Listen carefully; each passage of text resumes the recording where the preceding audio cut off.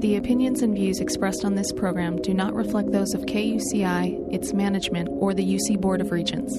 For more information about the show or other programs on KUCI, please log on to kuci.org for the latest program schedule.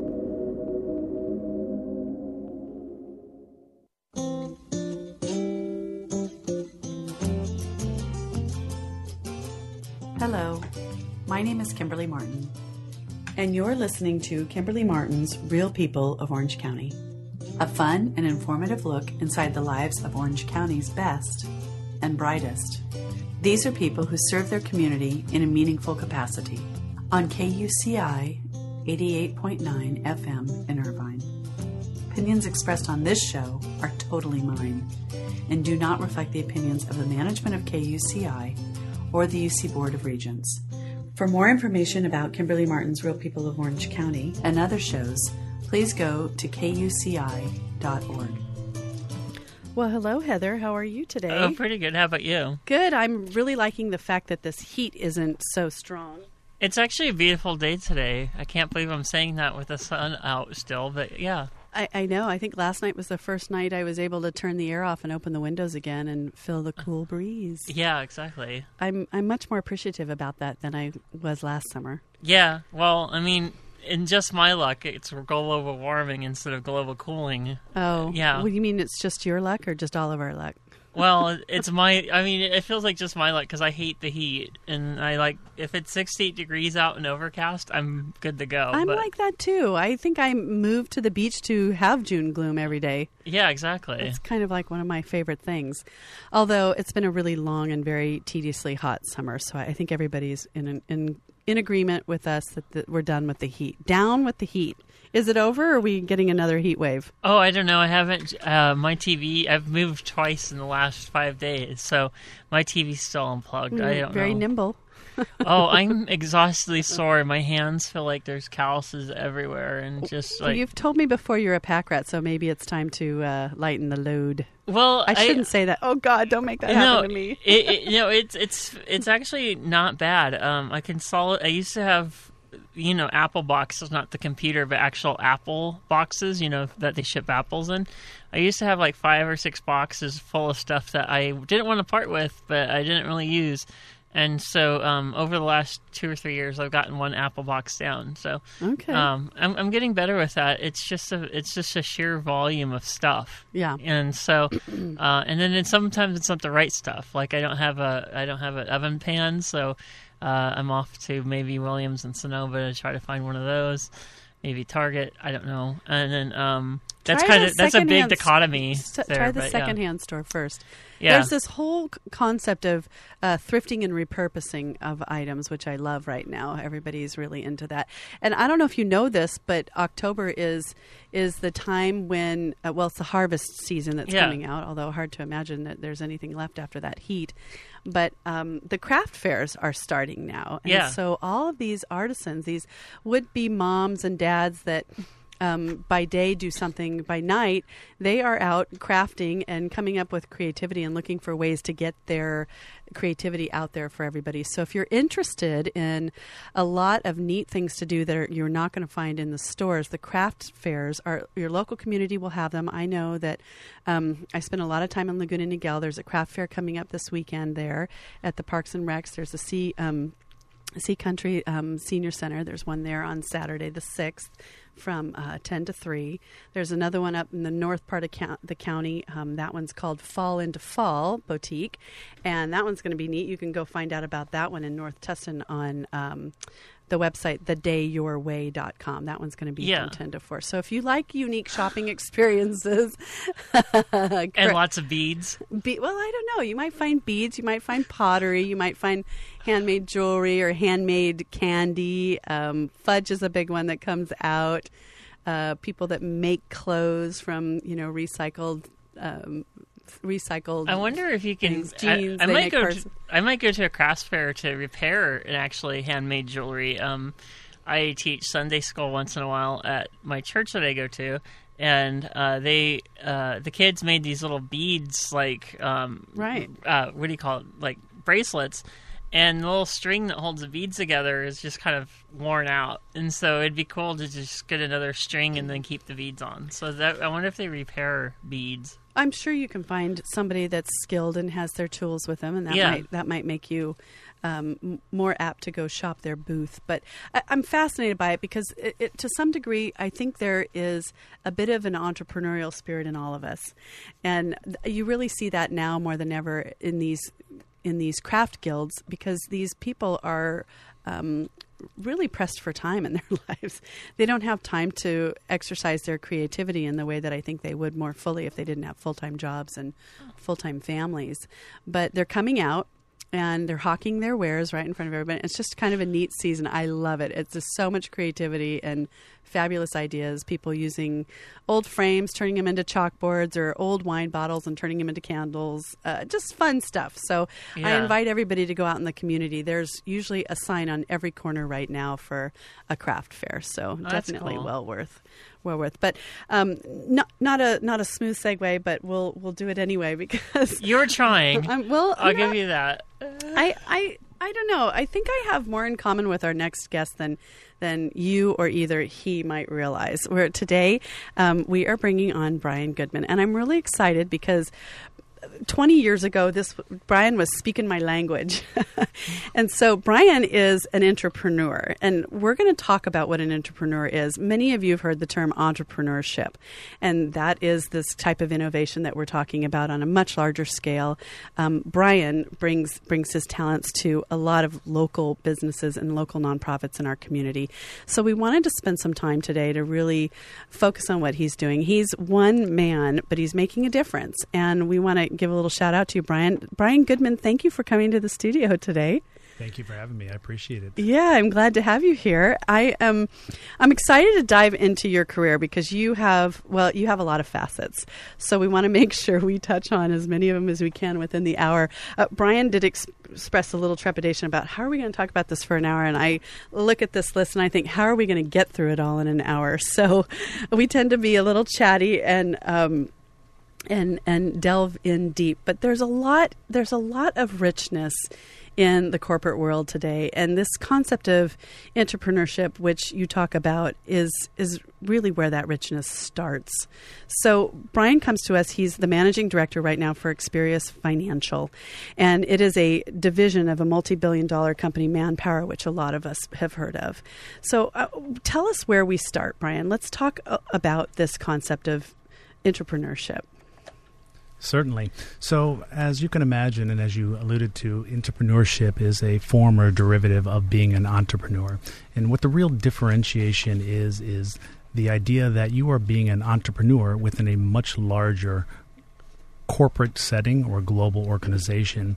And, both being an entrepreneur and an intrapreneur has its own set of unique challenges and differences. And when you're working as an intrapreneur inside that larger organization, it's the idea of being able to take a concept or an idea and develop it into a usable service or project.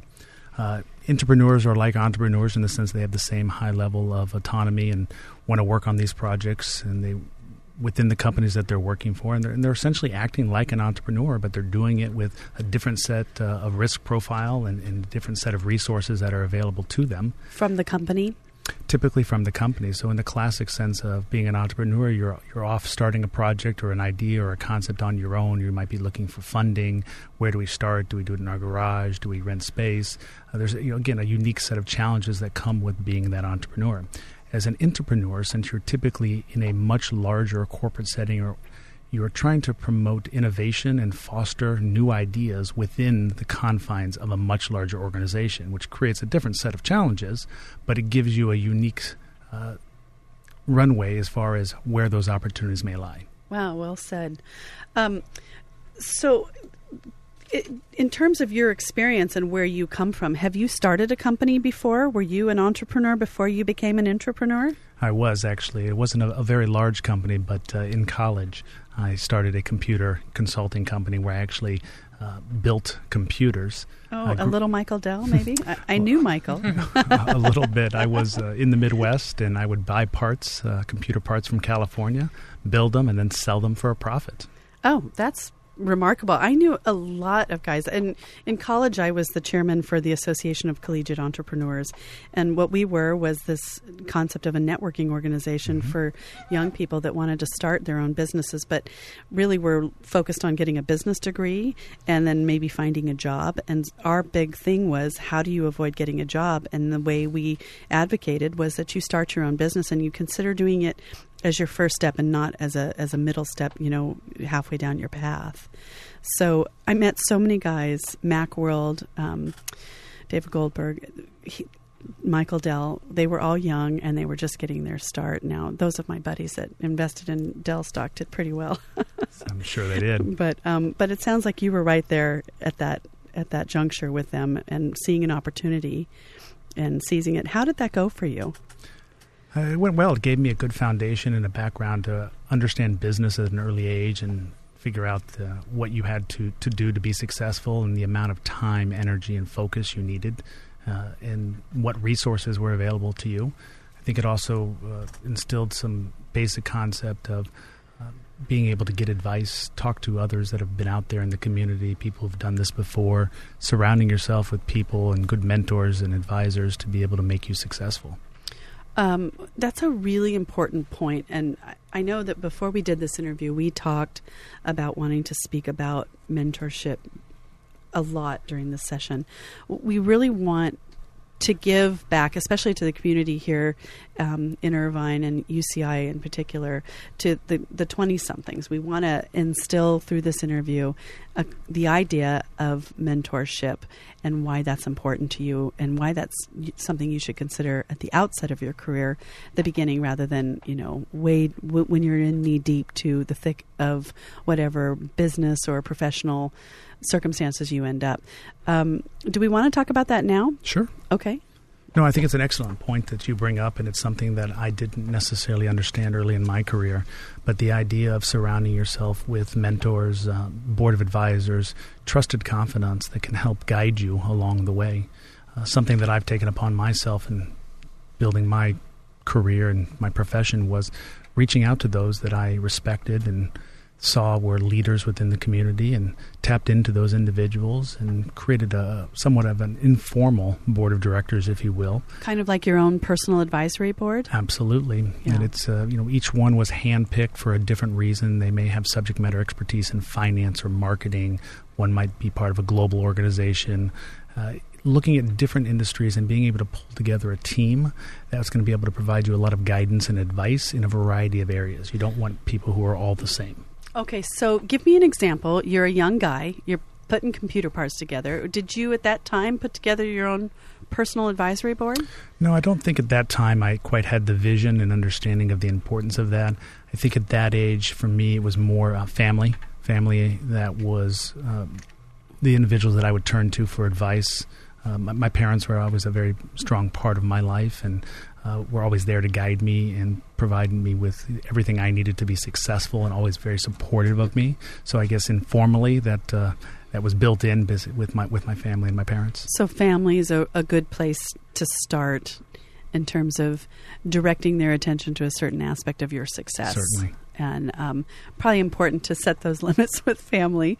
Here's how I need your help, and it doesn't extend to who I date or all those other aspects that family likes to comment on. How I wear my hair, blah blah blah. I think you're always looking at things that we live in a complicated world, and there's a lot of facets of it that we may or may not understand. And having people that have lived a generation ahead of us and have experienced it, while you might not think they know anything at the time or at a certain age, you'd be amazed at how much knowledge and wisdom they can share with you.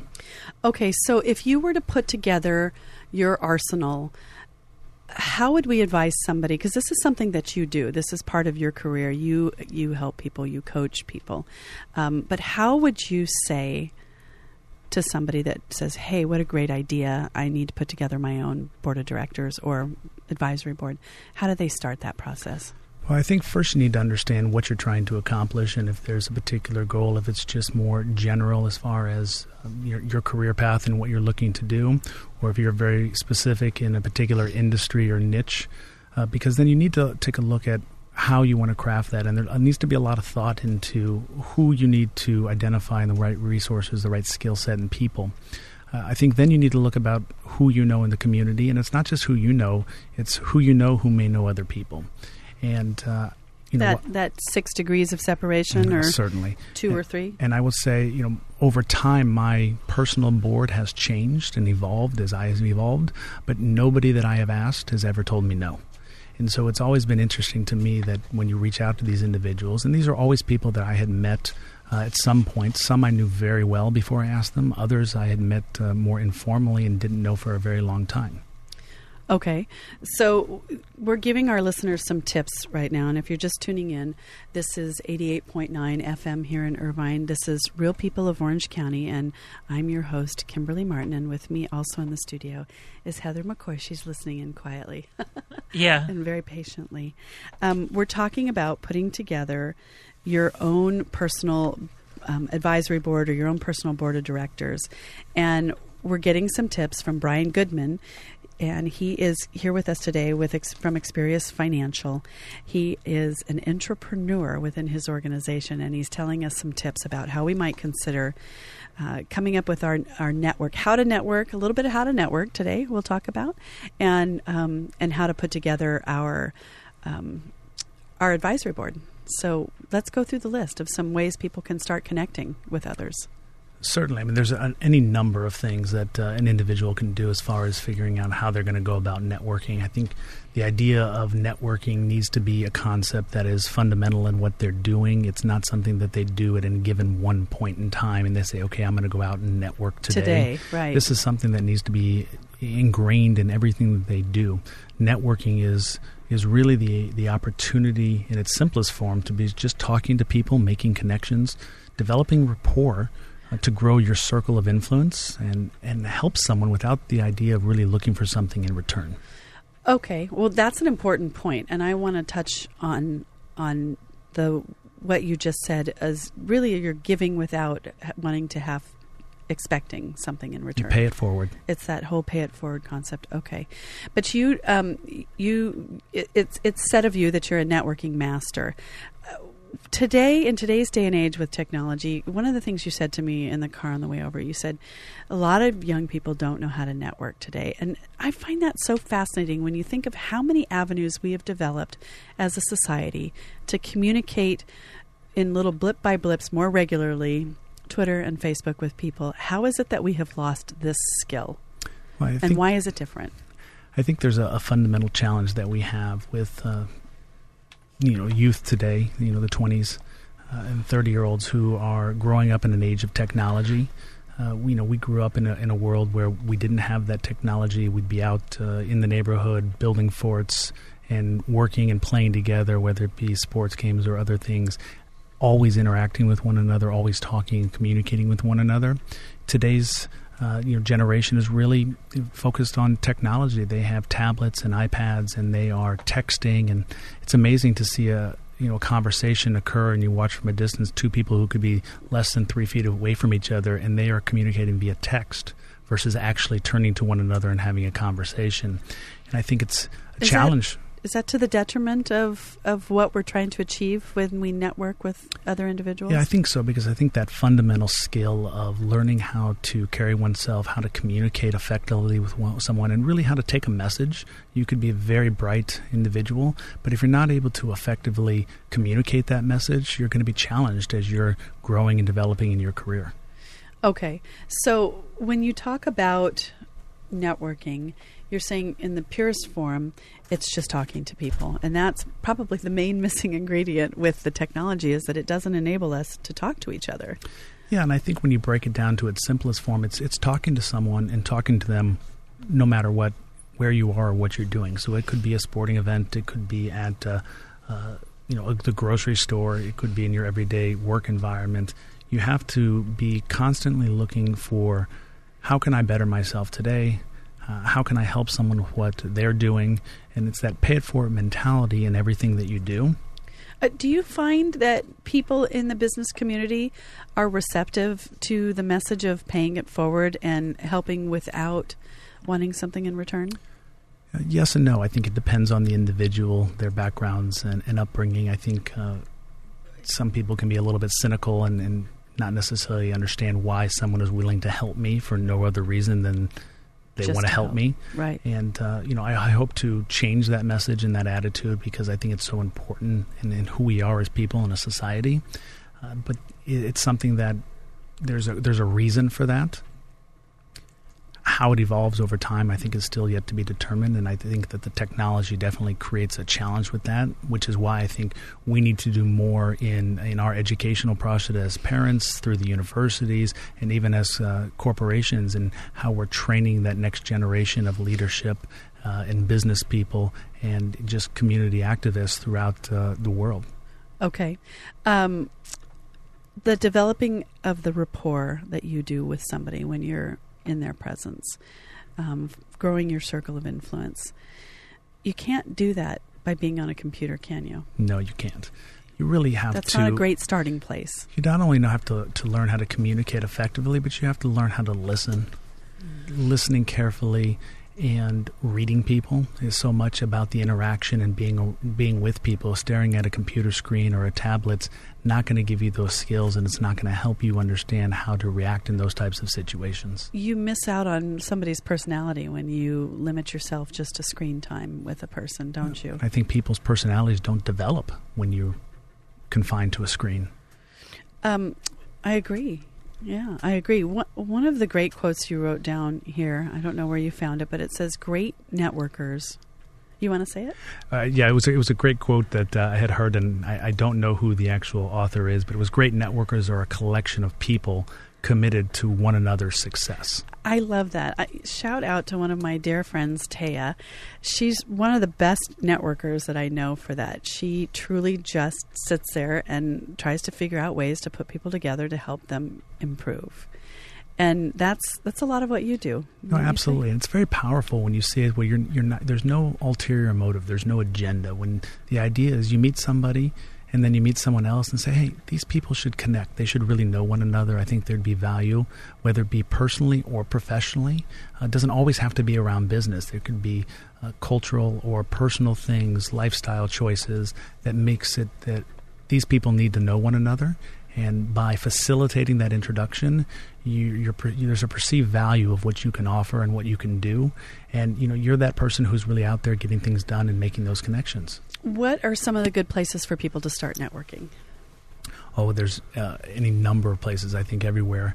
In everything that you're doing, you can have the opportunity to network. So you can serve on boards of directors. You can be networking at sporting events, to church, to Little League, really anywhere you go, because it fundamentally goes back to that concept of it's just simply talking to people and making connections.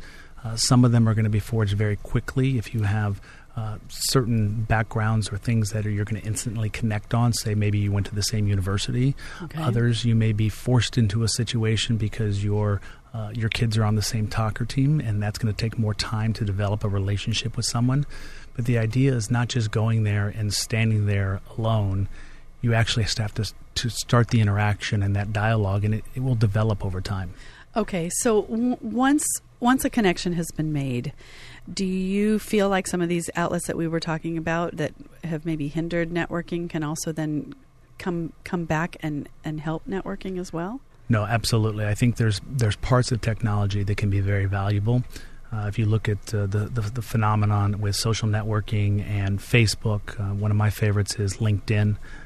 As far as from the business perspective, LinkedIn is one of the most valuable networking tools that is out there, and most people know how to use it in its basic form. I think it is so powerful, and there are so many features and functionalities that most people don't utilize.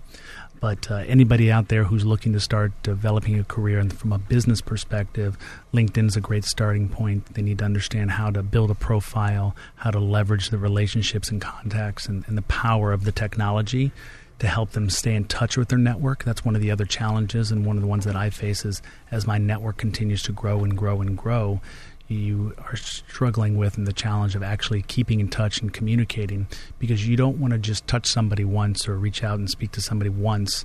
You want to have an ongoing dialogue and relationship, and email and LinkedIn provide you a means of doing that, but as that group grows, it becomes more difficult. So LinkedIn probably prompts you to get in touch with people in your network, don't they?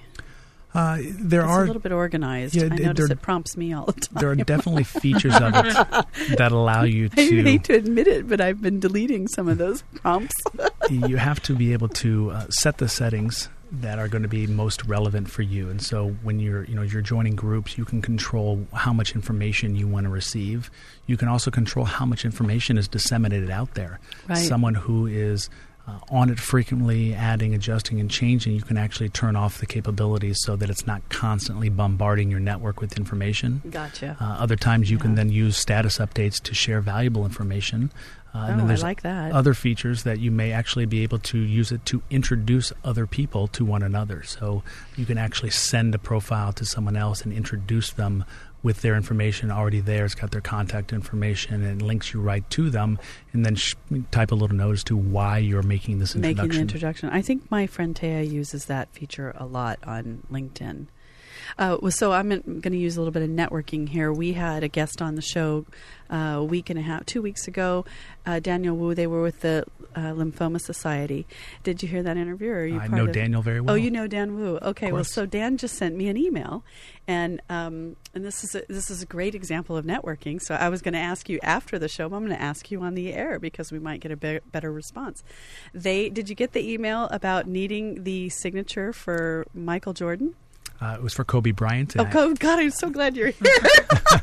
And I was going to blow it. And I absolutely did. And I think, Did they get the signature? Because there's a fabulous yet. piece of art somebody has donated to their organization. And this is crazy because here we are talking about 6 degrees of separation, and you and I just came up with one. You and I've never met. No, you're absolutely right. So we just met in the parking lot. And of course. And so if you know Dan and I know Dan, we're 1 degree of separation, right? Exactly. And so we need somebody who has an in to get a signature for Kobe Bryant so he can sign a piece of artwork that's going to be auctioned off as a fundraiser for the organization that he cares for so much.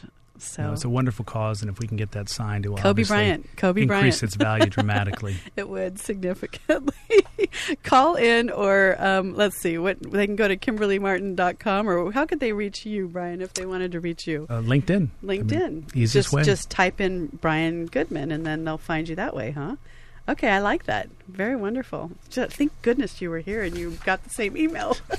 Boy, that's a pretty powerful thing that just happened, isn't it? How simple it is to be connected to people, but without knowing that, or even like you said, this LinkedIn concept, I wouldn't have known unless this just came up, or right. I had the remembrance to bring up the Kobe Bryant signature. Well, that's the power of a network. It's focusing on an opportunity to connect different and diverse people.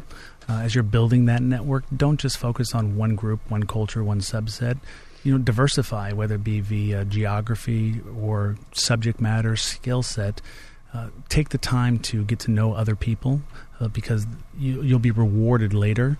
You can never build a network too soon. It's something you want to be building, from day one, because when you need it, it will already be there. Right. If you try to go build it when you need it, it's too late. Now, when I was a college student, a lot of the people that were part of my network and my mentoring, we'll call it the board of directors that you say for yourself, were my professors. It's a great place to start, isn't it? No, absolutely. And I think, when you talk about who's able to give you guidance, mm-hmm. it's a great tool, and professors are there. They're actually paid to be working with you and involved with you and giving you that guidance. And they're ones that I think are great connectors because they are so well known in the community and on campus, and they can connect you with others, not only through the university settings, but also through other business leaders. Okay, good. And they are, usually they come by way of a professorship because they've achieved some sort of success in their career before. So it's a great place to start. I want to go back to the concept of the intrapreneurship and how that plays out for you in your day-to-day role at Experius. Certainly. I think, Experius is actually the quintessential example of entrepreneurship in action. First of all, what does the organization do? So the organization is a professional services firm. We provide services to all types of organizations from Fortune 100 down to small and medium size, specifically focusing on IT, finance and accounting, and engineering. And our organization is actually only a year old, and it was created inside a much larger parent organization. And so it's the kind of the classic entrepreneurial action, which is one of the things that really attracted me to it, of taking something and creating something brand new within this much larger global entity. Okay. And you say entrepreneurship is not a feel-good gesture. It is sound business strategy. No, absolutely. I think it's something where entrepreneurship is relatively new. Kind of the term was coined back in the late 70s, started to evolve in the 80s, and you're starting to hear more of it, but still most people aren't aware of it. And if you think about the idea of what the fundamental concept of entrepreneurship really is, it's the idea of innovation and being able to create something. Well, small businesses do a tremendous amount of innovation, and entrepreneurs are a part of those that are making small business occur. But look at all of the existing larger organizations that are out there, and how do we foster innovation and creativity? I think one real good example of that is Apple. Right. I was just thinking that as you were describing this. That's Apple. Somebody didn't leave Apple and go and create the iPad. It was somebody who came up with the idea within, and they created a culture from the top down, from Steve Jobs down, to foster that innovation and that allowed reward them to think out of the box. Yeah, absolutely, reward that innovation. And a lot of that innovation is developed because the companies maybe had the foresight to let them work in small groups within the company. Why is that so critical? Yeah, I think depending on how you're looking at it, the entrepreneur is by its very nature a small group. It's usually one or two people with an idea in their garage, and they're off creating it. When you're dealing with entrepreneurship in a much larger organization, there can tend to be a lot of noise just due to the fact that you're inside a much larger organization that have multiple work streams and lots of people. A lot of people saying no instead of yes. Exactly. And so if the tone is being set at the top, and there's a lot of ways that can be done, you need to be able to carve out a space and actually properly motivate and reward those individuals to be thinking outside the box and coming up with those new ideas. And so by doing it in small groups and giving them the autonomy and isolating them in a way that will foster that innovation is going to increase its success. Okay. All right. Good. Can you give me some examples of this in your current role at Experis? Yeah, I think everything we do in my current role is dealing with some of the entrepreneurial spirit. I mean, when we're dealing with clients, they come to us because they're looking for solutions to problems, whether it be increasing profits or fixing things that are broken. And so do you go into their company? You play the role as a consultant? As a consultant, we go in. We have teams of professionals with subject matter expertise in various areas who are going in to help them problem solve and help them achieve their goals. So I think, much like an entrepreneur is going to have the same type of motivation, creativity, being able to think outside the box, and helping our clients really create something or solve a particular issue. And then they take those experiences, you learn from those experiences. And one of the reasons I love what I do is I'm working with different industries and different people that are different problems every day. And there's never one size fits all to any of our solutions, and you're never in a situation where you're really doing the same thing day after day. Okay. Are you allowed to talk about any specific project that you've worked on? Probably not anything specific. Okay. I think you can look at, without, delving into it too much. I think some of the big areas that we're really helping at now that I think are more mainstream are financial services and everything going on in the regulatory world and the financial crisis and recession that we're going through, and helping companies through this to the mortgage industry and some of the challenges they've had. We've experienced it here in Southern California quite a bit. Right. To healthcare. There's a lot of change in all three of those industries that require additional horsepower, brain power within the organizations, and they turn to firms like ours to be able to support them through those initiatives. Okay, so you talk about something when you talk about the economy, and one of your central messages is that how you believe this form of entrepreneurship is capable of getting this country back to work in a more productive way. Part of that, though, is maybe one of the other roles, one of the other hats that you play is corporate governance. Can you talk to us a little bit about the role of corporate governance and your involvement with that? Yeah, certainly. I think corporate governance is essential to business today, and it's really been highlighted a lot due to the current economic recession and the challenges that we have had just in the last 10 years. You look at everything from Sarbanes-Oxley to Dodd-Frank and the challenges that we've faced. There's a lot of trends that are both positive and negative around corporate governance and things that we continue to look at and understand as a country and a society. And I think there's some positive things that have occurred in the sphere of corporate governance. One example would be that boards of directors are more attentive and understanding what the issues are and involved in trying to seek out answers early. There's a lot of call right now for regulation around things like corporate pay and making sure that you're tying company performance to corporate pay. And a lot of that is a direct result of some of the indiscretions or malfeasance we saw in that caused some of this global recession. You have new legislation like Dodd-Frank that's causing companies to still continue to assess their compliance needs, as well as still have to focus on what their risk strategies are in this current economy, because we all know we're not moving as quickly as we'd hoped. Okay. The one thing I wanted to say, though, is Dodd-Frank was a result of the Financial Services Act that Bill Clinton, deregulated Glass-Steagall. So in a way, corporate governance lobbied the government to repeal something that was 70 years old, and we never had a major collapse. And then Dodd-Frank was kind of like the Band-Aid. Yeah, and I think when you look at any type of regulation and look at the history of it, you have pendulums that swing from one extreme to the other.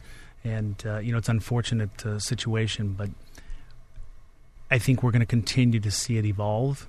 And the pendulum has swung from like you said, the elimination on one end to now having the challenges that we faced and the corporate greed that we saw that really got us into the mess that then led to Dodd-Frank being created. I still think that we'll probably see the pendulum swing again back the other direction. Yeah. Huh. Well, so are we, let's say if we're holding up two walls, which side is the pendulum? Has it swung? I think it's moved from lack of compliance and reform to being heavily compliant-driven and a tremendous amount of eyes from Congress trying to reform it. And I think that's also going to drive behaviors. And then as this tries to get implemented and then the cost structure and the complexities of it continue to grow, I think there will be things that are probably chipped away at it and move it back towards the center a little bit. Right. I just hope that we can find a balance. We don't want history to repeat itself, and I think it's important that boards of directors continue to elevate corporate governance to its highest levels so that they are keeping it center stage. Okay. So with that, you sit on an advisory board here at UCI. Tell us a little bit about that. It's the Center for Corporate Governance. Certainly. So the focus for the Center of Corporate Governance is really to advance the fundamental understanding of corporate governance. And here at UCI, they do that through scholarly research, interactive forums, speaker series. They have a tremendous amount of information that they are disseminating and are focusing on the idea of corporate governance through educational outreach programs. It's a wonderful organization. I don't know if many of the listeners are familiar. It's a relatively new center that was created here at UCI, and it is an excellent addition to the business community, and I would certainly encourage anyone, whether you're a student, a board member, a chief financial officer, a business executive, if business is important and corporate governance is something that interests you, you should sign up for their website, their newsletters, come to some of their events. Just get involved. It's a phenomenal organization. Okay, good. All right, good. Well, back to your affiliation with UCI, and talking about entrepreneurship. Tell me, do you? Well, I want you to give us some examples of some entrepreneurial organizations in Orange County, and then talk to us a little bit about us here at UCI. Yeah, certainly. I mean, I think there's a portion of many corporations that do have entrepreneurial aspects to them, and if you look at some of the largest ones here in Orange County, I think they do instill that. And of course, UCI, I think, is no different. They are entrepreneurial as well. They're no exception to that. And nonprofits as well are also entrepreneurial. In fact, I think nonprofits are almost forced to be a little bit more entrepreneurial because they're having to do it to survive. because they're not getting the same level of donation support as they once have. They have this, just a different set of challenges, and they don't have the revenue that's driving them as far as their growth. And so where you have corporations that have revenue and income coming in, they can afford, if you will, to be less entrepreneurial because they have products and services they can continue to rely on. Sometimes nonprofits need to be able to do something differently to do different programs or focus on different ways to achieve same, do less with more. Okay, good. If you're just tuning in, you're listening to Real People of Orange County, and I'm your host, Kimberly Martin, here with Heather McCoy at my side. And we are interviewing Brian Goodman, Intrapreneur, Senior Executive, Community Leader, and Networking Master. And we're having a really good discussion with Brian about why you might consider, as a right out of college, assembling your own board of directors, or like an advisory board. This is something you have done throughout your career, through just networking means, but also just finding people in your family to support your efforts, finding areas where you could have used some support, where maybe we know we have our top 3 skills, but we can't fill the whole room with all the skills needed to perform a task or a certain job or start a company. And so that personal board of directors is really there to help advise you in the areas where maybe you are a little weak and you need to grow some strengths. Yeah, I think no one can have all the skill sets necessary to be successful all the time, and it's surrounding yourself with people who can help you and foster your growth and success. Surround yourself with smart people. You, in addition to your professional life, you spend a lot of your personal time volunteering for other organizations. Would you like to talk about some of those organizations today? Yeah, certainly. I think giving back to the community is always essential to anyone who is involved in participating in a community. There's a couple organizations that are very important to me and near and dear to my heart. Probably the most important one is a organization called Human Options. They are a 30-year organization that was founded here in Orange County, and their mission and focus is really to help battered women and their families in our community end the cycle of domestic violence. How did you get involved? That's a great question. A colleague of mine that I was working with introduced me initially to the organization, and then shortly after that, I was introduced to the CEO and founder, Vivian Klekak. Oh, yeah. If you've ever met Vivian, you'll understand, but she created Human Options over 30 years ago, and it was her passion and energy for the cause that is just infectious. And when you meet her, you just want to immediately jump in and help in any way you can. And I spent a few years working and being involved with the organization, and then they asked me to join their board, and I've spent the last, I guess it's now almost 3 years working closely with them as they have weathered the storm, dealing with the challenges of being a nonprofit in this current economic environment, and also dealing with some of the growing issues that are facing their clients. And it's really staggering to see how the recession has created and really amplified what's going on. But if you look at some of the statistics, it's amazing.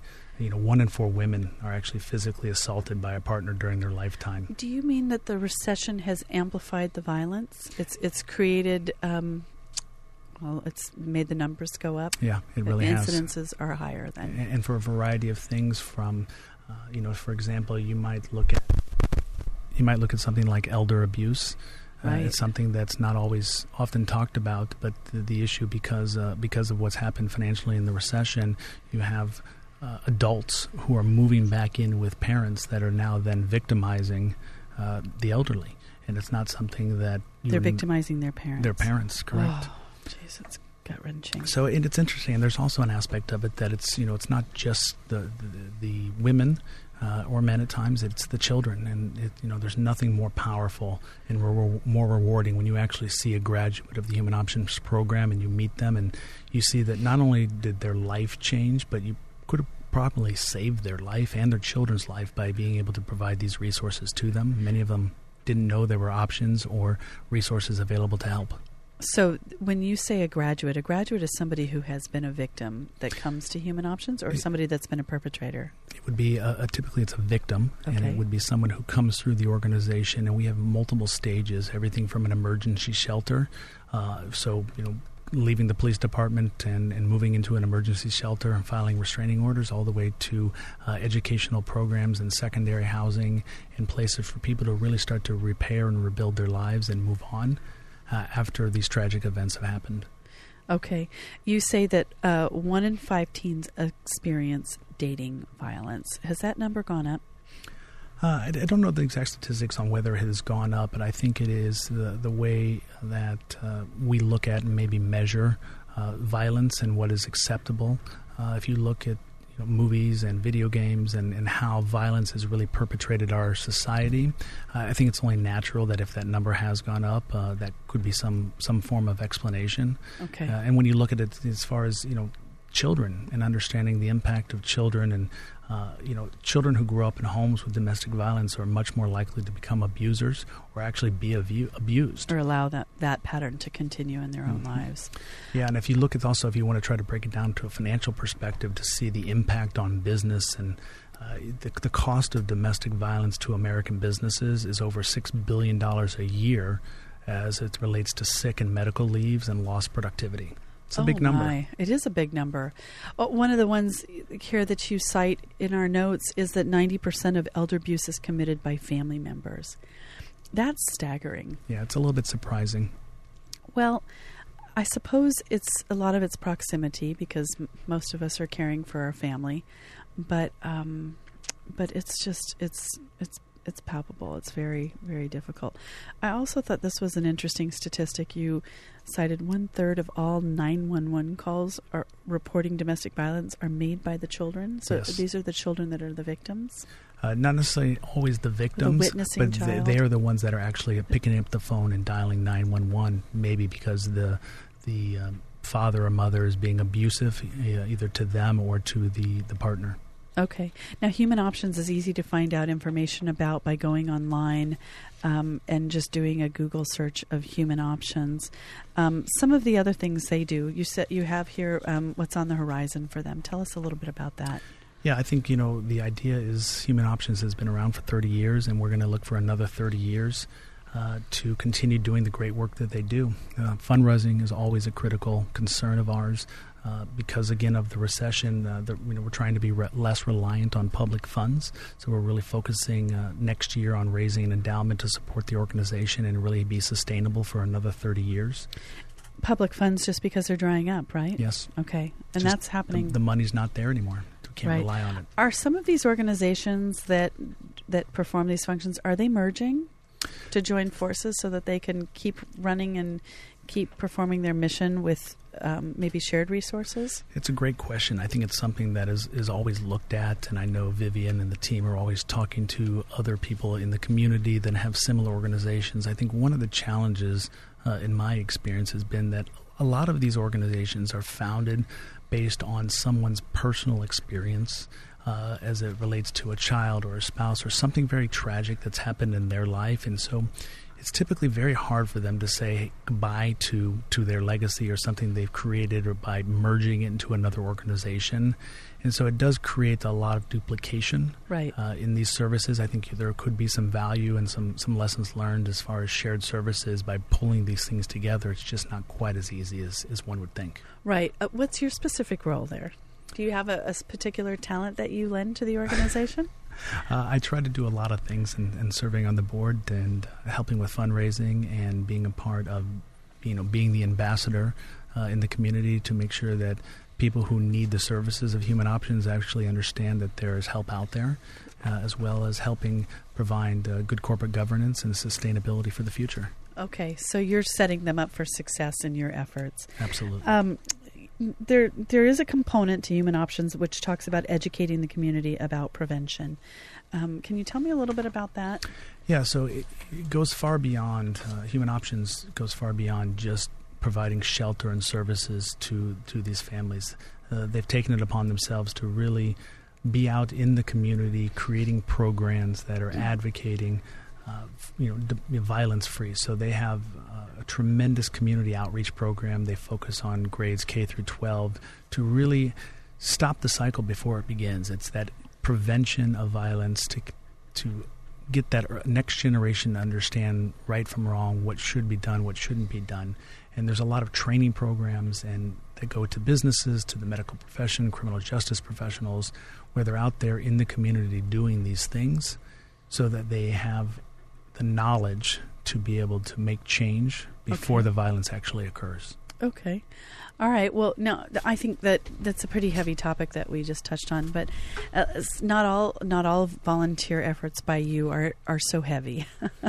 That's true. It looks like you have a few in here added into your otherwise busy life that are more fun and a little lighthearted. Let's talk about that for a second. You do some work with the Discovery Science Center. Aren't they going under an expansion right now? Tell us a little bit about the organization. Yes, it's actually a massive $62 million expansion to be exact. So the Discovery Science Center is an amazing organization here in Orange County, and the team there is just thrilled about its success and how well loved and frequently visited the hands-on science center is. But what's interesting to note is among museums, it's one of the highest attendance in Orange County and is the most densely packed science center in the nation. Now, that's for sure. They do a lot with the space they have. They certainly do. And what that means, however, is that it's crowded. So there's 520,000 visitors and 80,000 field trips a year, and the center is just busting at the seams.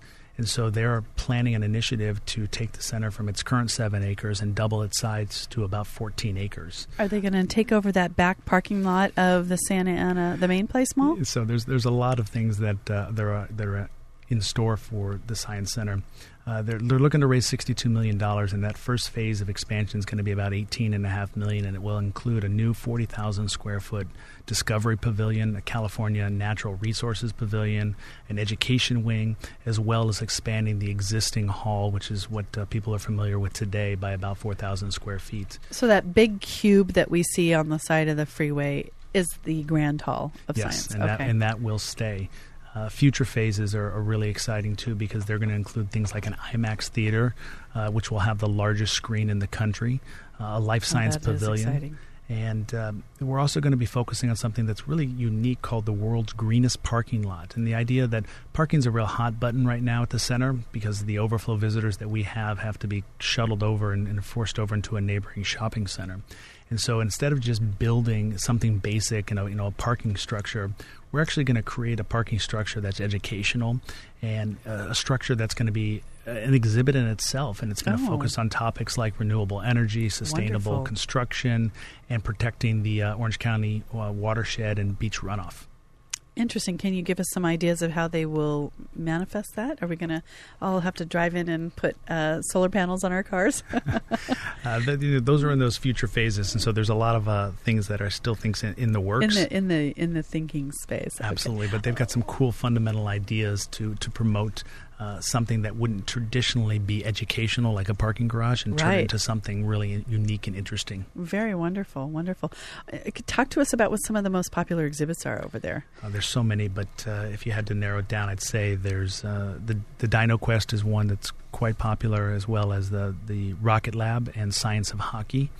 And hopefully many of you went to it, but recently, as far as their traveling exhibits, they had the Star Wars where science meets imagination, and it was a huge success, and it surpassed all of our expectations. Wonderful, wonderful. You have children, so these must be some of your kids' favorites exhibits. Is that true, or absolutely. do they have others? They do. We try to take them there frequently. It's a great age for them. I think they're probably biggest one is Bubble Fest, another one of the traveling exhibits. And, I love that one. It's something that's a big hit every year, but I think what everybody's getting really excited for is the upcoming Indiana Jones and Adventure of Archaeology exhibit. It's going to be another huge exhibit. Do we know the dates on that? Is that coming up really soon, or is it coming up for the new year? It is coming up soon. You can find it on the Discovery Science Center website and have all the details and information about it. Okay, good. So Google Discovery Science Center for those dates. How do you think the center is helping to promote improved science education? I mean, do they play a role with that? Do they take that seriously? It's something they take very seriously, and much like other organizations, the center isn't just about exhibits and infrastructure. It's really the institutional outreach that goes into the classrooms in 5 counties. They're inspiring learning and science for about 220,000 students each year. In fact, it's the 3rd largest program in the country. And they also support science curriculum that are being slashed by schools and cash-strapped locations. We're getting a phone call here in the studio. Right. Heather's on the phone in the background. Okay, good. Well, I like that. So what are their, well, you've said that their priorities in the upcoming is to raise that $62 million. So that's a pretty big, lofty It's goal. a huge capital campaign to raise a lot of money, and it's going to be something that will be paid back to the people of Orange County and to the community with a tremendous value and a future of a landmark here in Orange County. Where do you find you spend your time when you help that organization? Which of your skills do you lend to them? I think on the business side, I spend most of my time focusing on the finance committee and understanding the financial obligations and challenges they faced and dealing with the ebbs and flow of having to prepare for new events and plan for the future, but also cover the costs of what existing opportunities and being able to balance those. It's not always easy to do. The president, Joe, has taken a vision of what we grew up with as far as a stodgy old museum that just kind of was stagnant and no one ever wanted to go to, and gave it a feel that is engaging and exciting, and you can really go in and live it. And it's something you want to go back to over and over again because it's always evolving and always changing, and there are new things. Right. Well, I think you've absolutely demonstrated today that you are big on the give back. And it's remarkable. And I wanted to ask you this in the beginning, but I think it's actually more fitting to ask it to you now. Talk to me about how your upbringing led you to be this kind of a person. Well, it's an interesting question. I think this is something that really has to be instilled. And then how are you doing that to instill this in your own children? No, absolutely. I think it's something where I'm a Midwesterner and born and raised there, but I think more than that, and there's definitely a difference of Midwesterners versus I think the rest of the country. Right. But I think it's also a function of your parents and the amount of energy and focus they put on you and how they instill the right traits and behaviors. My parents weren't there to be my buddy or my friend. They were there to, prepare me for the world and make sure that I was prepared to go out and be on my own. And it's something that, I take that lesson in with my children and make sure that I'm educating them about what's right and wrong, what's proper, what's not. I may not be their best friend, but I want to make sure that my job is done in making sure that they're prepared for the world. Right. And whatever is going to come ahead of them. But you get a tremendous amount of joy of giving back. Giving freely, really, is what we talked about. And that comes from a different place, doesn't it? I mean, that's not natural to everyone. It might be a big part of the human spirit, but it doesn't necessarily extend to everybody in that manner. No, I think you're right. It's something I definitely have noticed that makes me a little bit unique in the sense that I truly do enjoy helping others and giving back, because I think it's the right thing to do, and it's the kindness of my heart and who I am. Not everyone's like that, and I hope that more people will try to foster that type of behavior.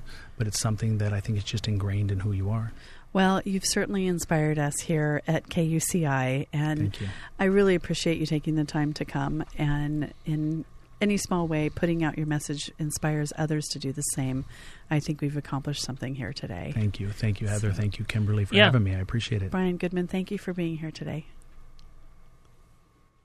Oh, Heather. Oh, look at you. I'm so used to Heather just taking care of me. Okay, so up next is Counterspin, and then after that, Matt Kaplan with Planetary Radio. And Heather's going to take us away with probably some special message.